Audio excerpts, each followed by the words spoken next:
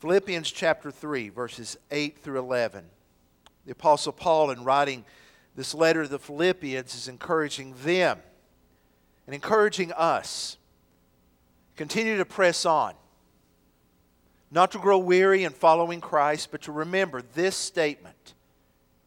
It is worth it all to follow Him. Hear the word of the Lord.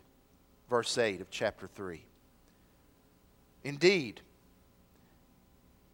I count everything as loss because of the surpassing worth of knowing Christ Jesus my Lord. For His sake I have suffered the loss of all things and count them as rubbish, in order that I may gain Christ and be found in Him, not having a righteousness of my own that comes from the law, but that which comes through faith in Christ, the righteousness from God that depends on faith, that I may know Him and the power of His resurrection, and may share His sufferings, becoming like Him in His death, that by any means possible I may attain the resurrection from the dead. Bow with me in prayer once again. Father, we believe Your word is truth, unchanging and eternal. So Lord, this morning we ask for You to open our hearts that we might receive Your word. Father, we know that any issue we encounter where we wonder what's going on or we don't understand, Lord, we know the issue is not You or Your word. You're accomplishing all things according to Your plan and for Your glory. So Father, we ask You to help us. Help us to trust You. Help us to live in the resurrection power of Jesus Christ. For we know that when we do that, when we trust You, You alone will be glorified. And that is our prayer. In the name of Jesus Christ I pray and I ask this. Amen. It's been a little over 20 years since a film that has really taken on classic status came to be released. It is the film Forrest Gump. And I won't even try to do an imitation. There have been far too many imitations of Forrest Gump. But there's one scene in it that in preparing for this caught my mind. It's right after Forrest's mother has passed away. So you know what Forrest decides to do? He decides to start running. He just takes out running. He leaves Greenbow, Alabama and starts out running across the United States. And then once he reaches the Pacific Ocean, he turns around and he runs back. And the interesting thing is that in the film, people begin to follow him. One guy starts running behind him and he says, "Here's a guy who's got his act together, who's got it all figured out, who has the answers. I'll follow you anywhere, Mr. Gump." And Forrest says, "So I got company. I couldn't help myself." So at the end of this scene, there's a whole host of people running behind Forrest. He's running through what appears to be the Mojave Desert. And he just stops in the middle of the road. And he says, "I've been running for 3 years, 2 months, 13 days, and 16 hours. And when Forrest stops, one of the people behind him says, "Wait, wait. He's got something to say." And Forrest says, "I'm pretty tired now. I think I'll go home." And he turns around and he starts running the other way, and the people part.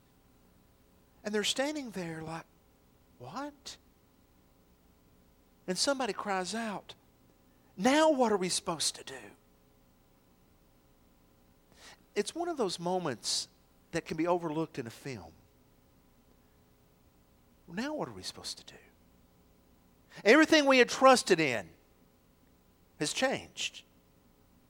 The one who was supposed to give us answers, to see us through, he's going back home. Now what are we supposed to do? There are many believers that ask that same question at times. What happens when you are sacrificing? When you give up things for the sake of following Jesus, and life is not going like you thought it should, And the temptation becomes very real to check out, to stop following, to begin playing it safe in the Christian faith just because you've invested everything in following Christ, and now difficulty has come, persecution has come, tragedy has entered into life. And you may even begin to ask yourself this: is it even worth it? Is it even worth it following Jesus? Because following Jesus is costly. Salvation's free.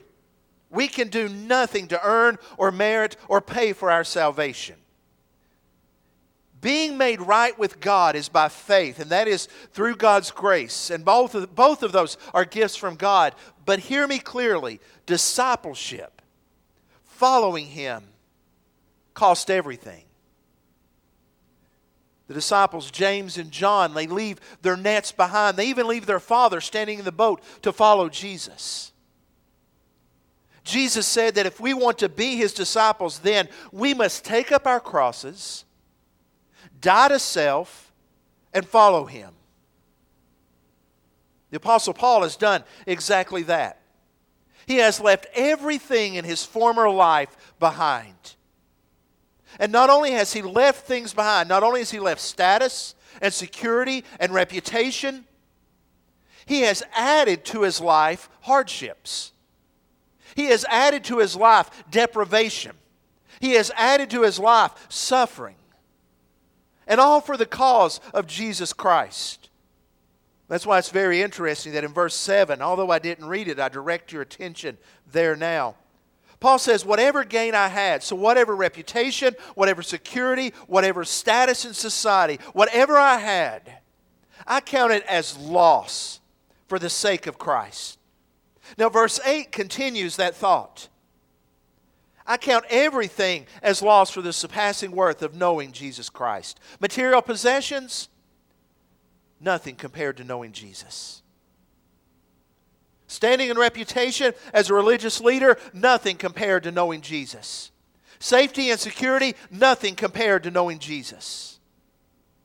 So this morning I ask you to consider this issue. Is it worth it? Is it worth following Jesus? And I want us to look at the reasons that Paul gives. Because in verses 8 through 11, Paul gives 3 reasons why it is worth it to follow Jesus. Why it is worth it all. And you can find these because they are identified by the 4-letter word that. That is the key. That's the cue we look at. So he says, I give all of these things. And now, as we read through the text, we see the first reason that Paul says it is worth it all is this. It is worth any sacrifice. It is worth any deprivation. It is worth any cost to know Jesus because there's always more of Him to know. Look at verse 7. Notice he says, I count it as loss because of, look at the next phrase, the surpassing worth of knowing Christ Jesus my Lord. He says the value of knowing Jesus is worth everything. Now every year there is a very interesting auction that takes place to raise money for charity. The prize at this auction is an hour dinner with the billionaire Warren Buffett, the chairman of Berkshire Hathaway, one of the richest men in America and recognized as one of the most savvy businessmen of a generation. People will bid to eat with him for just an hour. Now, of course, it's for charity, and that's a good thing, but the winning bid last year was this, $3.3 million. Now,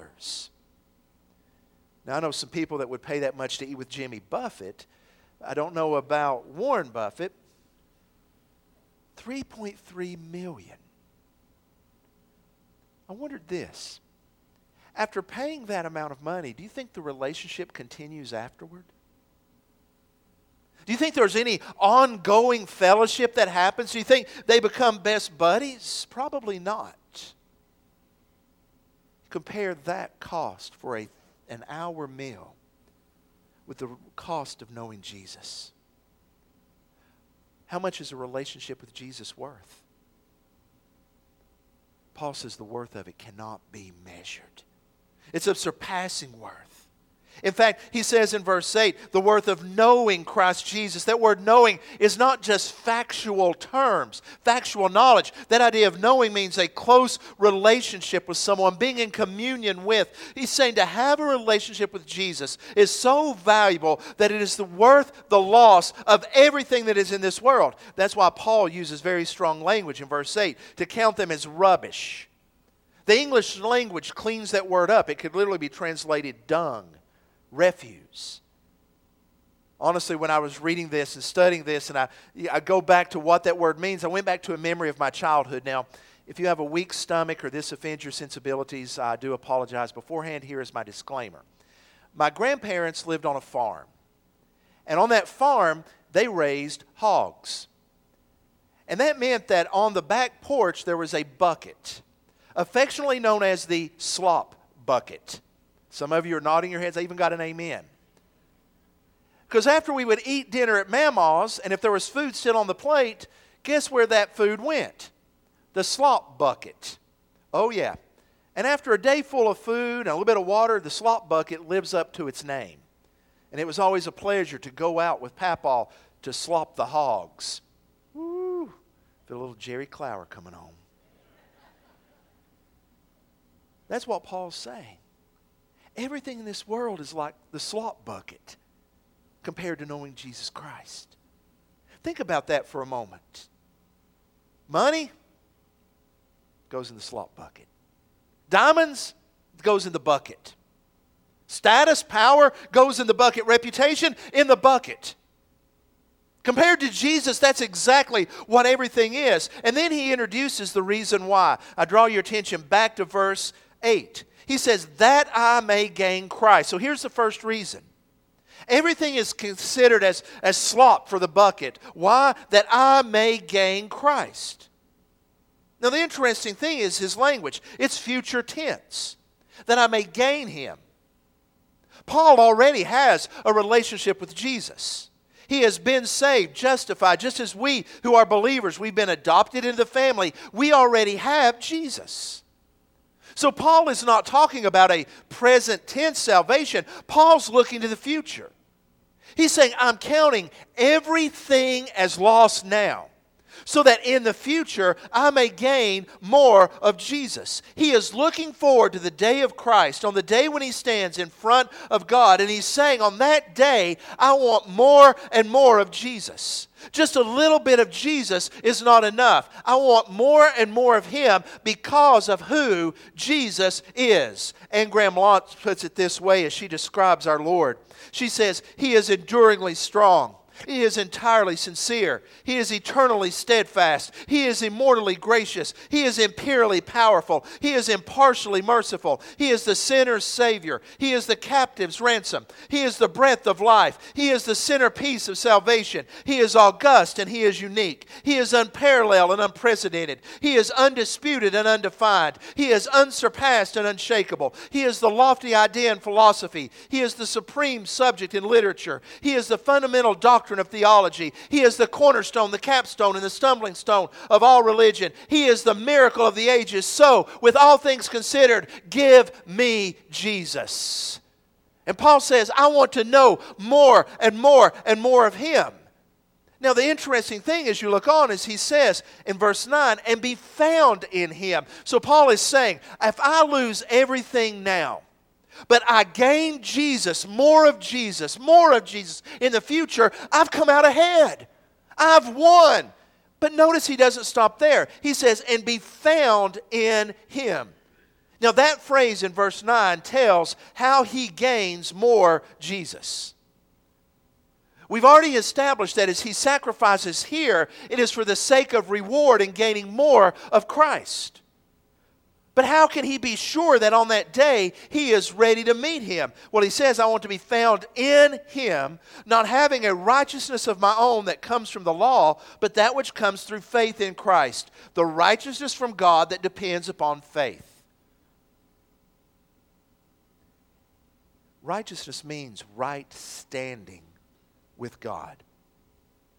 So he is saying that on the day I stand before Him, and I want to gain more of Jesus, I want to be found in Christ.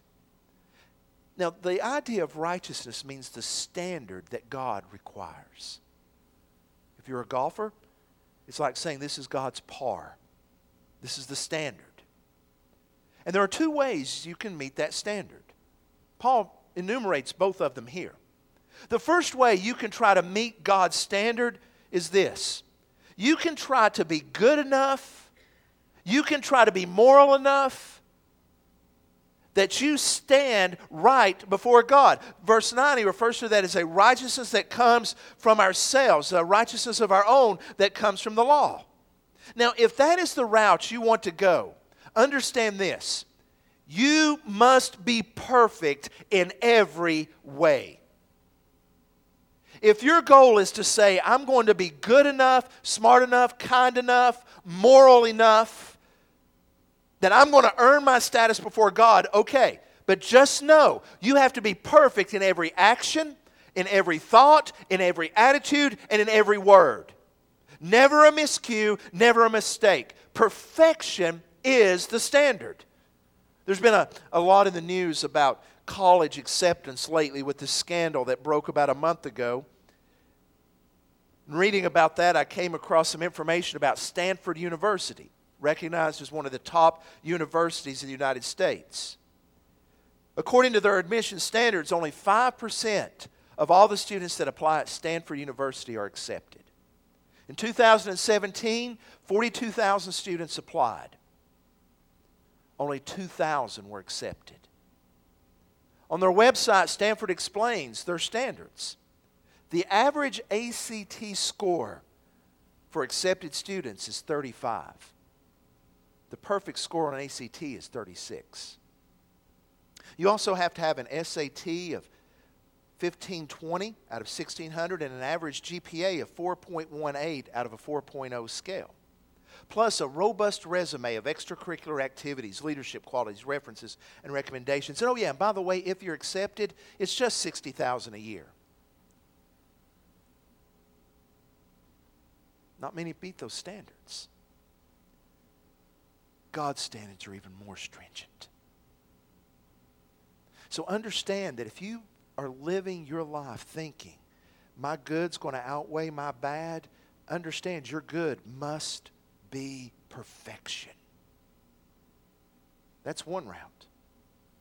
But the other route he explains also in verse 9. But that which comes through faith in Christ, the righteousness from God that depends on faith. This is the righteousness that God gives. The first righteousness comes from us and our efforts. This righteousness comes from God. It comes through Jesus, and it depends on faith. In other words, we can rely on ourselves or we can rely on what God has done in Jesus.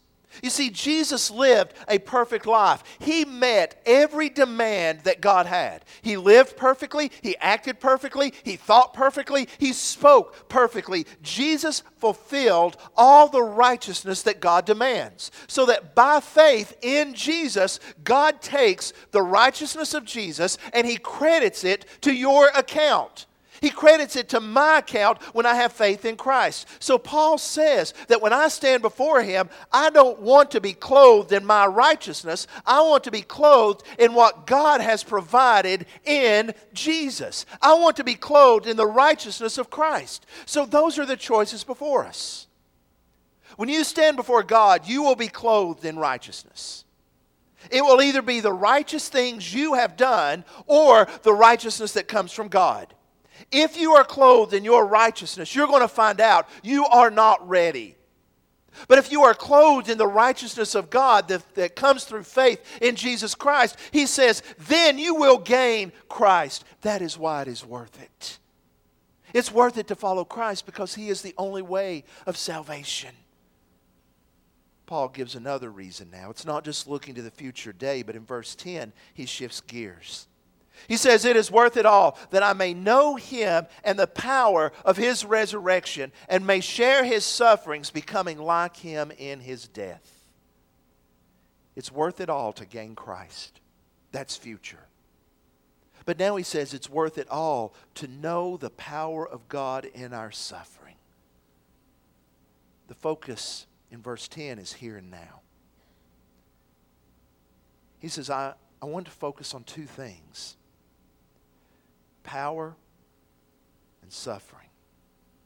Now, the power is identified as the power of His, that is Jesus' resurrection. There are many types of power in this world: horsepower, hydroelectric power, wind power, nuclear power, but all of those pale in comparison to resurrection power. You see, the resurrection is not just an event that we study. The resurrection points to the power of God that is a living reality that as believers we are to experience daily. It is the power of God to bring life out of death. It is the power of God to bring hope out of hopelessness. It is the power of God to bring light out of darkness. It is the power of God to redeem and to sustain, to reclaim and to restore. And that power that is real and living and active in the lives of believers is known only against the backdrop of suffering. Just like a diamond is displayed against a black cloth to show its brilliance, we know the power of the resurrection only in the backdrop of suffering. That's why Paul puts them together. If we are to know the power of His resurrection, it is because we share in His sufferings. Remember, we follow the man of sorrows who is acquainted with grief. That's why Jesus said that in this world you will have trials and tribulations. To follow Jesus means to be at odds with this world. It means that we will be contrary to the values of the culture around us. To follow Christ means to feel the weight of sin more acutely. It means that we will feel the burden of injustice of this world more intensely. But church, we don't despair, because those are the tools by which God is shaping us. And in the midst of those struggles, we know the power of His resurrection. That's why we are not overwhelmed. That's why Paul says we are crushed, but not destroyed. We are perplexed, but we are not in doubt. I just wonder how many of us daily are aware of the resurrection power of Jesus Christ. How many of us are aware that God has given us the resources we need to strengthen us, to guide us, to lead us, to know that we do not have to live according to the power of this world. Sometimes I think the issue is this. It's not that the power is lacking. It's simple, we've just not plugged into it. It's like we say, I believe in Jesus and I trust Him to be saved, but then we live our life apart from Him without praying, without being in His Word, without having our minds transformed to think about the resurrection power. And then Satan works to sever us from that power by making us doubt it. And Paul's calling us back here to say, know the resurrection power in the midst of your suffering. And every one of us in here experience suffering in some way. Whether it be because we claim the name of Jesus or because we simply live in a fallen world. Suffering knows no boundaries. Rich and poor suffer. White or black, we suffer. But do you know the power of the resurrection is not caged by any boundaries? Rich, poor, black, white. Smart, not so smart, we all can rely on and know the resurrection power of Jesus Christ. And that should be something in our lives that causes people to say, what do you know that I don't know? Who do you know that I don't know? When they see the quality of our lives, even in the midst of suffering, and that quality that comes about in our lives is due to the resurrection power of Jesus. So Paul says it's worth giving up everything to know that power. And then he finally ends by looking at the future again. He says it's worth it all to know the promise of God for the future, and that promise is the resurrection of the dead. Look at verse 11. That by any means possible I may attain the resurrection from the dead. Paul's looking forward to a day when death will be put firmly under the feet of Jesus, crushed and destroyed forever. He's looking forward to a day. Now notice specifically, it's the day of the resurrection of the dead. He's talking about the day when the dead in Christ will rise. You see, Paul's goal is not just some spiritual existence. His goal is not the idea that we're in heaven and we're floating around like ghosts. His goal is this. It is the redemption of this body. You see, what happens when a believer dies is that they go to be in the presence of the Lord, awake, aware. But for those who are with the Lord right now, there's still a sense of waiting for the day when the resurrection will occur. And the dead in Christ will rise with new bodies, where we experience total transformation. Paul describes it in 1 Corinthians 15. He says that when this body is buried, it's like a seed being planted. This seed that is planted is perishable, but it will be raised imperishable. It is sown in weakness, but it will be raised in power. Sown in dishonor, but raised in glory. What he's talking about is the redemption of these bodies that are tainted with sin and that feel the effects of sin. And that we will have glorious resurrected bodies that follow the pattern established by Jesus Christ in His resurrection. That's why the Scripture says that Jesus is the firstborn of the dead, that He is the first fruits of the final resurrection. So Paul is saying, I'm looking forward to a day when this body will be transformed and I will be changed, and this sinful body put aside, this weak body put aside, this body that knows the stripes and the pains and the persecutions of this world will be transformed into a glorious reality. Are we looking forward to that? You see, it's very, very common for the ease of this world to lure us into a sense of dullness, where we forget this world is not our home, where the reality is that everything we do to try to extend life here and now is like rearranging deck chairs on the Titanic. It's a morbid thought, but it's true. And that's why we need to look forward to the day of Christ's return. Paul says, is it worth it? Yes. It's worth it to gain more of Jesus. It's worth it to know His resurrection power. And it's worth it because of the day when we will experience the resurrection of the body. A few Sundays ago I mentioned that the martyr Jim Elliot, who gave his life for the sake of the gospel. He is not only known for that action, he is also known for a statement that he made. Jim Elliot once wrote, "He is no fool who gives up what he cannot keep to gain what he cannot lose." It's not foolish to give up what you can never keep in order to get what you can never lose. So I ask you, do you know it's worth it? I want to invite you now to bow your heads with me. For those of you that are believers, I hope that this message has been an encouragement to you to know that no matter what trial you are facing, no matter what challenge you are encountering that's causing you to maybe question your faith, to know that it is worth it to follow Jesus. I recognize there may be some here that have never placed their faith in Jesus Christ. And so I ask you this morning to examine what are you relying on the day that you stand before God.